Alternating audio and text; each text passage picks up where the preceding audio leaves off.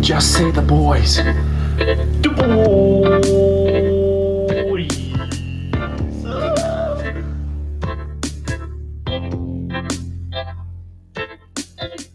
Yo. What's up, my man? What up, fam? What What up, bod? How you guys doing? You can't answer that. Alan, how you doing? I'll answer for them. They're Freaking doing amazing. the most amazing they've ever done in their entire lives. That's if I have anything to say about it. Yeah. Dude, how's it going? How's life? Good, But man. not I am that tired of in-depth. snow. Yes. I just at my house, I live on the north side of a hill. And so my snow has just been piling up since our first snowstorm. And our driveways are like driving through the Eisenhower Tunnel. Where is that? I think it's up by Denver. Really? Oh, I think you're right.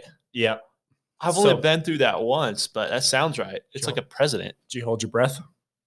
What? Did you hold your breath? Hold your going? breath and hold your feet up, or else. No, That's a high school Not what I'm thing. talking about. Oh, No, like isn't that the thing in high school? Like you gotta hold your breath and hold your feet up, or maybe. else. I guess so. When you're going over railroad tracks, you have to touch the little button in the bus. Did you guys ever do that? No. I don't know why we did that, but you We had to did hold your feet up. Yeah, hold your breath and touch. You had to touch metal, or otherwise someone would punch you. What? Yeah. I don't know why. I just Things thought about it. kids I haven't thought about do. that.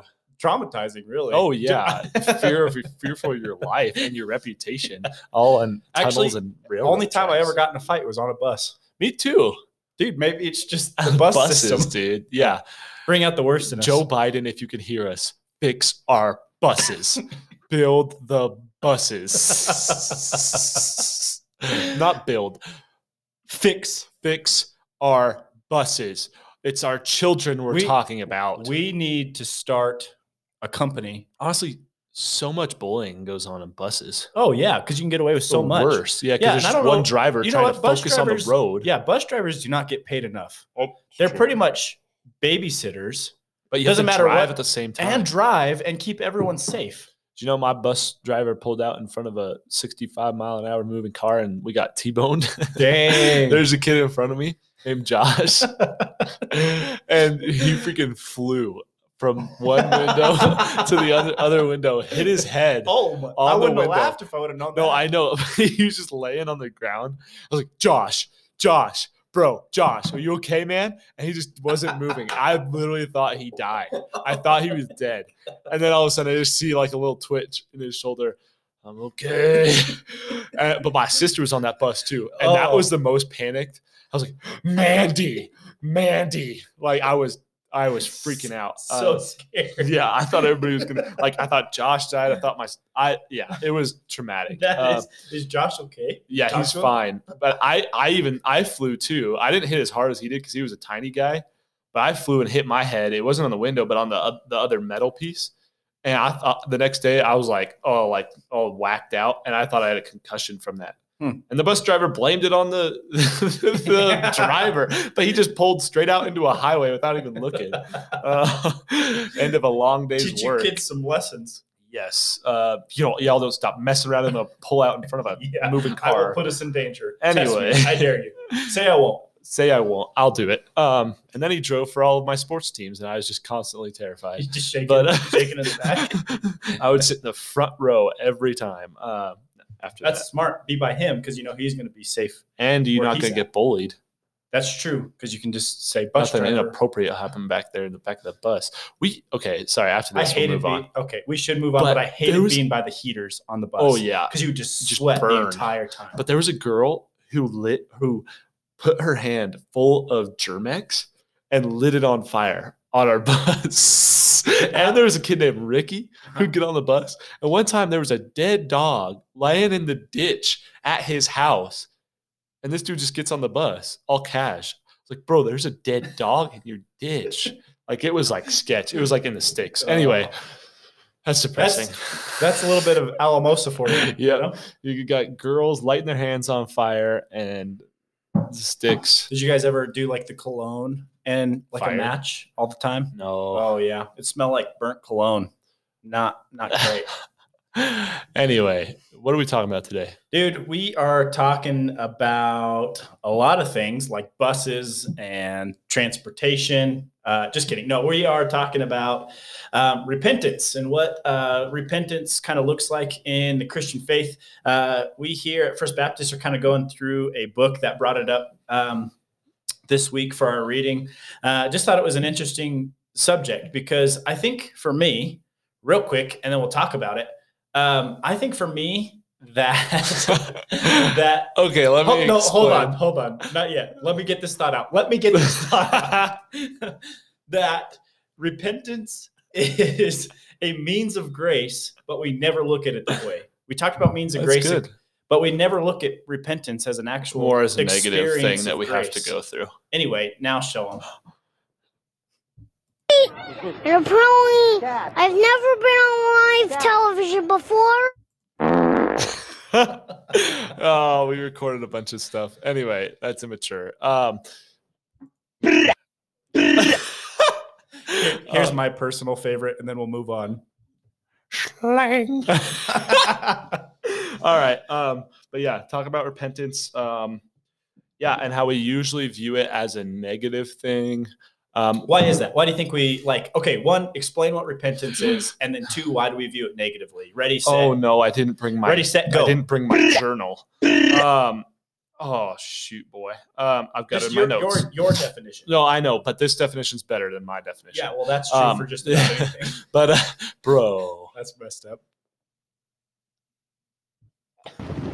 Well, I say, not today, Satan. Okay, so this is the definition of repentance that I've adopted because we've brought it up in that narcissism podcast. We talked about another podcast and essentially just stole all their content. So I'm going to do that again. At least we work. We quoted them. Yeah, yes. we did quote them. We're excited. But on that podcast, they talk about the 4 parts of repentance because the church they were a part of, they had a big emphasis on repentance. But one of the guys who left, well, after all that drama, we talked about it already, but the church blew up, all this stuff. But after this guy left, they had a definition at that church of repentance, and it was like the 3 C's, which always helped me. It's kind of annoying and You're weird, Baptist at heart. yes, I really am. I've been Baptist my whole life. Yeah, that's true. If you're Baptist at heart, you have to everything has to start with a certain letter, or there's only 3 to 5 points in a sermon. Unless you're John Alliteration. Piper, then you have 18 points in a sermon. Yes, alliteration, suits, and cold-heartedness. Oh gosh, called out. Just kidding, Baptist. We love you, yes, and we're both Baptists. but we're both cold-hearted. True. You are. Our hearts have been whitewashed. Okay, just tell them what you're saying. Not today, Satan. But so the 3 C's that this church had was contrition, which essentially means like a brokenheartedness, confession, which is like saying this is what I did wrong, right? Or confessing to what you did. Change, which is like turning around and going the other direction. And then conciliation was the one that they kind of added, or this one guy added after the church kind of blew up. And that means to empathize or sit with the people that your sin has affected. That's so huge. Yeah, it's really, really big. And so I've kind of adopted that kind of definition, those 4 C's. And I thought it's really helpful because when it comes to repentance, and what I'm saying is that's my definition of kind of repentance, is those 4 pieces kind of have to be involved. But that's really shifted my mindset because I used to view it either as just confession or just as change. And what I mean by that is I would view repentance as, okay, well, I admitted what I did was wrong. And that would be the extent of my repentance. Or then at some points, and probably more so later in my life, as I heard people say, well, repentance is going the other direction, then I would just say, okay, well, repentance is I just don't do that thing and do the other thing like the right thing instead. Right. Mm-hmm. But I think these 4 things really capture what it truly is. And I think the big one for me was the brokenheartedness over your sin. And we talked a lot about Psalm 51 today in our staff meeting. And David just like being brokenhearted before the Lord, saying like it's not sacrifice that the Lord desires, but a broken and contrite. I think that's how you say that word, spirit, which essentially means like crushed spirit, before the Lord. And that was a piece that I think I neglected, and I would minimize my sin to not feel the weight of it. But Jimmy was talking about today that feeling the true weight of our sin is really important, because it actually impacts our view or our how big we see the cross. Because if we minimize our sin, we minimize the need of the cross or even what Jesus accomplished. Right, exactly. But when we have a big view or a serious view of our sin as like, this is against God, this is serious, it then makes the cross bigger. It makes the cross like more significant, because we recognize how much we need it and how much we need him and the gospel. Well, and like we were talking about in the beginning, what a blessing. Yep. What a blessing that is. Like, we also talked a little bit about today, like, actually, what's that guy's name? Jim Hudson is his name, who writes a book that we're kind of going through. It's called Renew. Really great book, but he talked about like, that we just view repentance as like this judgment, but what a grace it is that we, like, God gives us the opportunity to turn back to him. Like, and I like the way he phrased it. I wish I could remember it exactly, but it was like, it's an invitation to his grace. And so, that's why I was like thinking during staff, I was like, it is a means of grace, like just as much as the Bible and like prayer, like repentance is this beautiful thing that we get to experience. Sorry to interrupt you, but just kind of going alongside what you were saying, So why do you think people avoid it? That was kind of one of your first questions. Yeah. I think for me, at least, like personally, I avoid repentance because it shows my own like inadequacies. It shows where I fail, and I'm uncomfortable with my own failure. Yeah. The funny thing about Christianity that I've been experiencing in my own heart, my own life, is that like we as Christians, like we love to bring people to Jesus, but we never really like to remember that we need Jesus, right? We always kind of think of like, okay, well, thanks for what you've accomplished. I can kind of take it from here. And we try and cover up our sin, cover up all of our junk, our failures, all of this stuff. And not always, this is kind of a general blanket statement, and mostly just in my life, but just thinking like, it's funny that we never outgrow the gospel. Who says that? I feel like there's an author who says that. It's like we never graduate from the gospel, and like the gospel is not just like a one-time thing. Like the gospel is Christ himself, and what we get forever in the gospel. So, like the gospel's not, and this is how I viewed a lot of times in my own head. Obviously, I wouldn't admit to it other than right now, but like the gospel's not the gospel's not the starting, like not the starting line or like the initial second chance. But the gospel is like our continual hope and like the thing that we're dependent on our entire Christian life, not just at the beginning. Because I always just viewed what Jesus did as like okay, well, he kind of gave me the second chance. Now I got to do it better. Right. But actually, it's like the entire hope for everything, right? Like our justification, the being made right with God when we first turn to faith in him, but then also our sanctification. Like we never are not in need of the cross. Like even as we grow in godliness and being more Christ-like, we're always dependent on the cross. And part of it is actually becoming more aware of our dependence on the cross, like not moving on from, sorry, I can't talk. But not like we don't move on from it, but we actually just become more aware of our need for it. Yeah.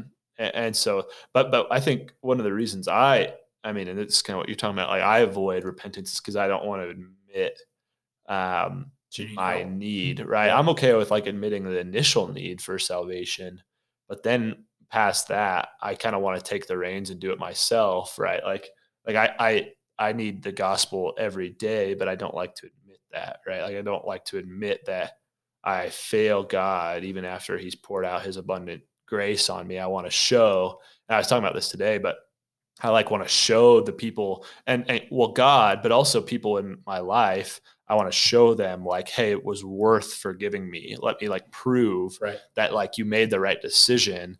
But then you expand on that a little bit. Well, I think like I have a view. I want to show people or I essentially want to earn the forgiveness that was given me. But where it kind of falls apart is, well, I can't do that before God, right? Like every day I have something that I do against God, right? And more than every day, right? But like I need his forgiveness every single day. And so if it comes to earning the forgiveness, I even view it as I earn my initial, like I'm earning my initial forgiveness or coming into the kingdom. Well, it's like a loan, Yeah. right? Yeah. You view it more as like a loan that you have to eventually Until pay off. until I'm like, okay, now I can walk out the Christian thing, kind of on my own, because you've like had the grace for me while I'm figuring everything out. And I think that that's a little bit of our like the American in us, maybe, and maybe it's just a people thing, but like we don't like when we owe somebody, right? Like we don't like being indebted. Pay that too, But the crazy thing is it's like, no, Jesus, one, gives it freely and he never hangs it over our head. But two, like even if we try to repay that, we never even could get close. But it's still funny that we always are like trying to repay that quote unquote loan, but when it's not a loan at all, it's just a free gift, a grant. Well, and like with pride, because I think this is another reason that we don't want to repent. Like with pride, there's a part of pride, and I think all of sin, that has like temporary pleasure and satisfaction that feels good, right? With pride, like it's super weird how pride and like insecurity are tangled together. But for pride, like if I like, and this kind of, it doesn't make a lot of sense, but if I practice my pride, or if I feed my pride for a moment, I feel better for a second, because then I don't feel insecure about something, right? I don't feel like I'm messing up or I don't belong, whatever it is, right? Whatever these deep things are that fuel it. It feels good for a second, right? And so I think part of the reason we don't want to give up on those things or repent of sin is because there is a part of it that we love and we take pleasure in. But part of the repentance, part of the brokenheartedness, is recognizing like the insufficiency of the sin that we love, and that true satisfaction, right? True me feeling secure in the pride example comes from the Lord, not from my pride. Well, and just to expand on that a little bit, like one is very temporary and one is like eternal, right? And we see that from the very beginning, even Adam and Eve, it's temporal. Like, is that a word? Temporal. Temporal. Oh, we're immature. Oh yeah, but that's the fun thing. But like one is very temporary, and then one is eternal. And even like the story of Jacob and Esau, like the same thing, or even the story of David and Bathsheba. Like you can go through the line of all of the people besides Christ who choose fleeting pleasures over eternal pleasure. But it's a lot of that time it's feeding something that's deeper, whether it's our pride or insecurities or whatever. But we would rather feel good for a moment than face up like what's actually happening in our heart. And one of the other things I think was really big, as we talked about today, is like this idea is like, and this is me, like, I always hated the consequences of my sin, but never hated my actual sin. Because I think that that's a huge distinction. Like, because for me, it's like, well, I hate what my sin did, or like I hate what my sin does. But do I hate my sin itself? And I think that really changes things, because like just having that, in a sense, like that direction of hate, which kind of sounds funny, really changes even the way we view the cross. Like, but when we see like this, like our sin for what it actually is, and that those consequences are just mere byproducts, like it helps you kind of attack the root, right? Like when you're like spraying weeds or whatever, it doesn't really help to spray the weeds if you're not hitting the root of it. Like if you can just be, if you're just spraying the weeds of like the little arms of the weed, what's it going to do? Like it could kill it. It has a chance, but like in our own lives, like we need Jesus to hit the root of our sin, the root of our evil, right? And so I think sometimes continuing to dissect our sin, not just the byproduct of our sin, is where repentance and true repentance can really start to happen. It's at the heart, right? That's what Jesus talks about in Matthew all the time. It's like, well, if you've hated in your heart, then you've committed murder. Once again, he's getting to that root issue. It's not just murder, it's hatred, right? And so anyway, just And I think even, and this has been something on Wednesday, we talked about worship and, like what about when our hearts aren't feeling affection for God? And we prayed before small groups and just like, Lord, if there's something we're missing, would you please, bring that into our conversation, bring that into the group so we don't miss on this. And something old man Dobish said was every week. Sorry, Doug. But something he said was like we can't forget as we talk about worship in our hearts and like being satisfied in God, that God's satisfied in us because of what Jesus has done. And that was really good because I think as we talk about like these things that Christians are supposed to do, okay, like repentance. And I use that supposed to, specific like for a reason. Yeah.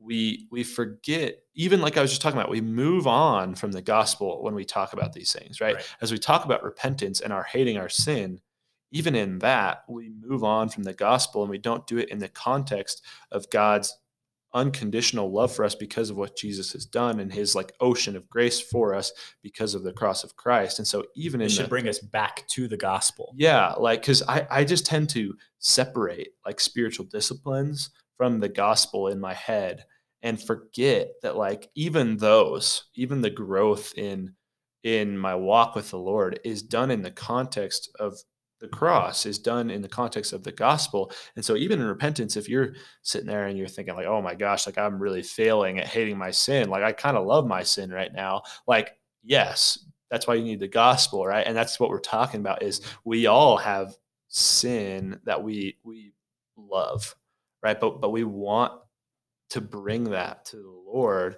and repent of those things and head towards him, right? And have him be the object of our worship rather than our sin. And it's a process. It's not like oh, you're failing, therefore like God's love rises and falls on whether you fail or succeed in repentance, because even repentance is in the gospel as we talk about the means of grace. Like if you're in Christ, you're loved by God, right? And you'll be with him for eternity. And I think that's and so I think that's really good. I mean, just for me, especially to remember, is I tend to take these spiritual disciplines or things that I'm supposed to do as a Christian and forget the gospel in them. Yeah. Right. But that's the whole thing we're talking about. Is it has to be, that has to be in our minds right next to the repentance theme and all of that. Right. And even that's a grace that we get to repent, not necessarily like a work to be loved by God. It's something he allows us to do. First B is kind of starting to pick up like language wise is like, it's not a have to, it's a get to, right? And I think that's all the means of grace is like this opportunity where we get to encounter God through a different means. Because I think a lot of times we like, I have to read my Bible. I have to pray. I have to repent. And it was like, yeah, those are great things, but it's like, no, it's the blood, like that turning of that language of like to get to, like we get to do those things, really changes the way we see them and seeing them as a grace, instead of, just our own works. So, yeah. And one other thing I want to mention before we hop off here is, I really love the way, Finn brought up an example during our staff meeting of like how to view repentance. And I thought this was really helpful too, but he kind of did a spectrum, like to the right and to the left. And on the left was like Satan, sin, and death. And on the right was God. And he talked about like, and we're kind of in this spectrum to some degree, of like, and when we're like heading towards Satan, sin, and death, we're in our sin. A lot of times. Well, I say, not today, Satan. But as we're heading that way. No, you don't have to apologize. You can use that anytime. Slang. But as we're heading that way, like sometimes we view repentance as like, okay, well now just start backpedaling towards God, but we're still focused on Satan, sin, and death. But what repentance actually is like this 180 turn towards God, right? And that's what repentance should do. Repentance shouldn't just be us beating up ourselves and being like, I have to change my sin. But it's this, once again, it's this idea that we get to approach God in his grace and his mercy, and turn away from what's bad and what's evil to what's good eternally, right? And so kind of making, not because I think that that's how I viewed repentance, is like, okay, now I just got to backpedal and I've just got to stay away from Satan, sin, and death, from my sin, my junk. I've just got to backpedal and just try and push it away, right? But it's like, no, you can run so much faster when you have your eyes set. Like, setting our eyes on Christ. Hebrews 12 talks about. So I don't know. I just thought that was kind of a helpful visual. Here's a question for you. Okay. We got 5 minutes. Okay. Until our time runs out. Mm-hmm. Okay. Do you think, and I just kind of thought of this, do you think this isn't like a biblical thing or anything? It's just something I've been thinking about. Uh-oh. Do you think that a good measurement of your true repentance is whether you're willing to share that with people around you? And what I mean by that is it's easy for me to like bring things to God in my heart because he's kind of like not tangible to me, right? Like I can be like, God, I'm sorry for this, right? And like I don't feel like the real effect and real damage that really does, because he's invisible, like, right? Like all these things. Whereas it is more serious with God, obviously, than with other people.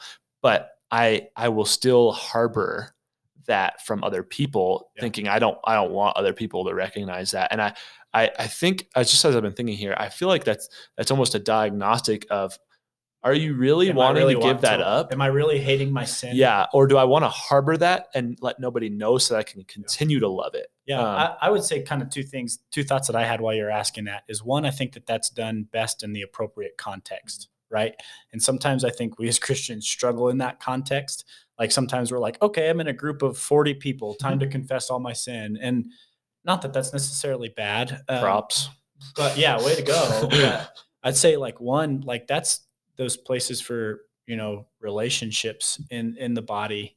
And two, once again, I think if we view that not as a have to, but a get to, and we see that like in community, they have the same goal for us, is to rid our sin, right? Which Christ accomplished through his strength of the Spirit for us to grow in our godliness. Like, then why wouldn't we want that?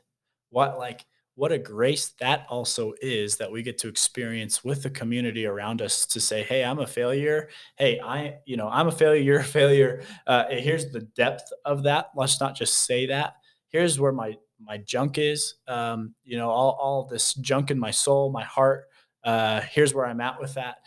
Could you help me? That's what I'm talking about. Is I think when you share it with other people, there's actual accountability, and there's almost like you're like, okay, like I'm not harboring this anymore, and it's out there, and not out there like with the 40 people example, but where somebody knows what I'm struggling with, and they can actually call me out and hold me accountable on it. Whereas like I've just kind of recognized that as a diagnostic for whether I truly want to turn the 180 and go the other direction, is if I get another person involved, then I actually have the obligation or the expectation to like, hey, like you said, you're going the other way. Yeah. Whereas if I am not sharing with another, like maybe there is true deep repentance that's only between me and the Lord. But in a lot of examples, if I'm not willing to share with another person, it kind of shows me, and this isn't a rule or anything, right? But just kind of some of my thoughts, like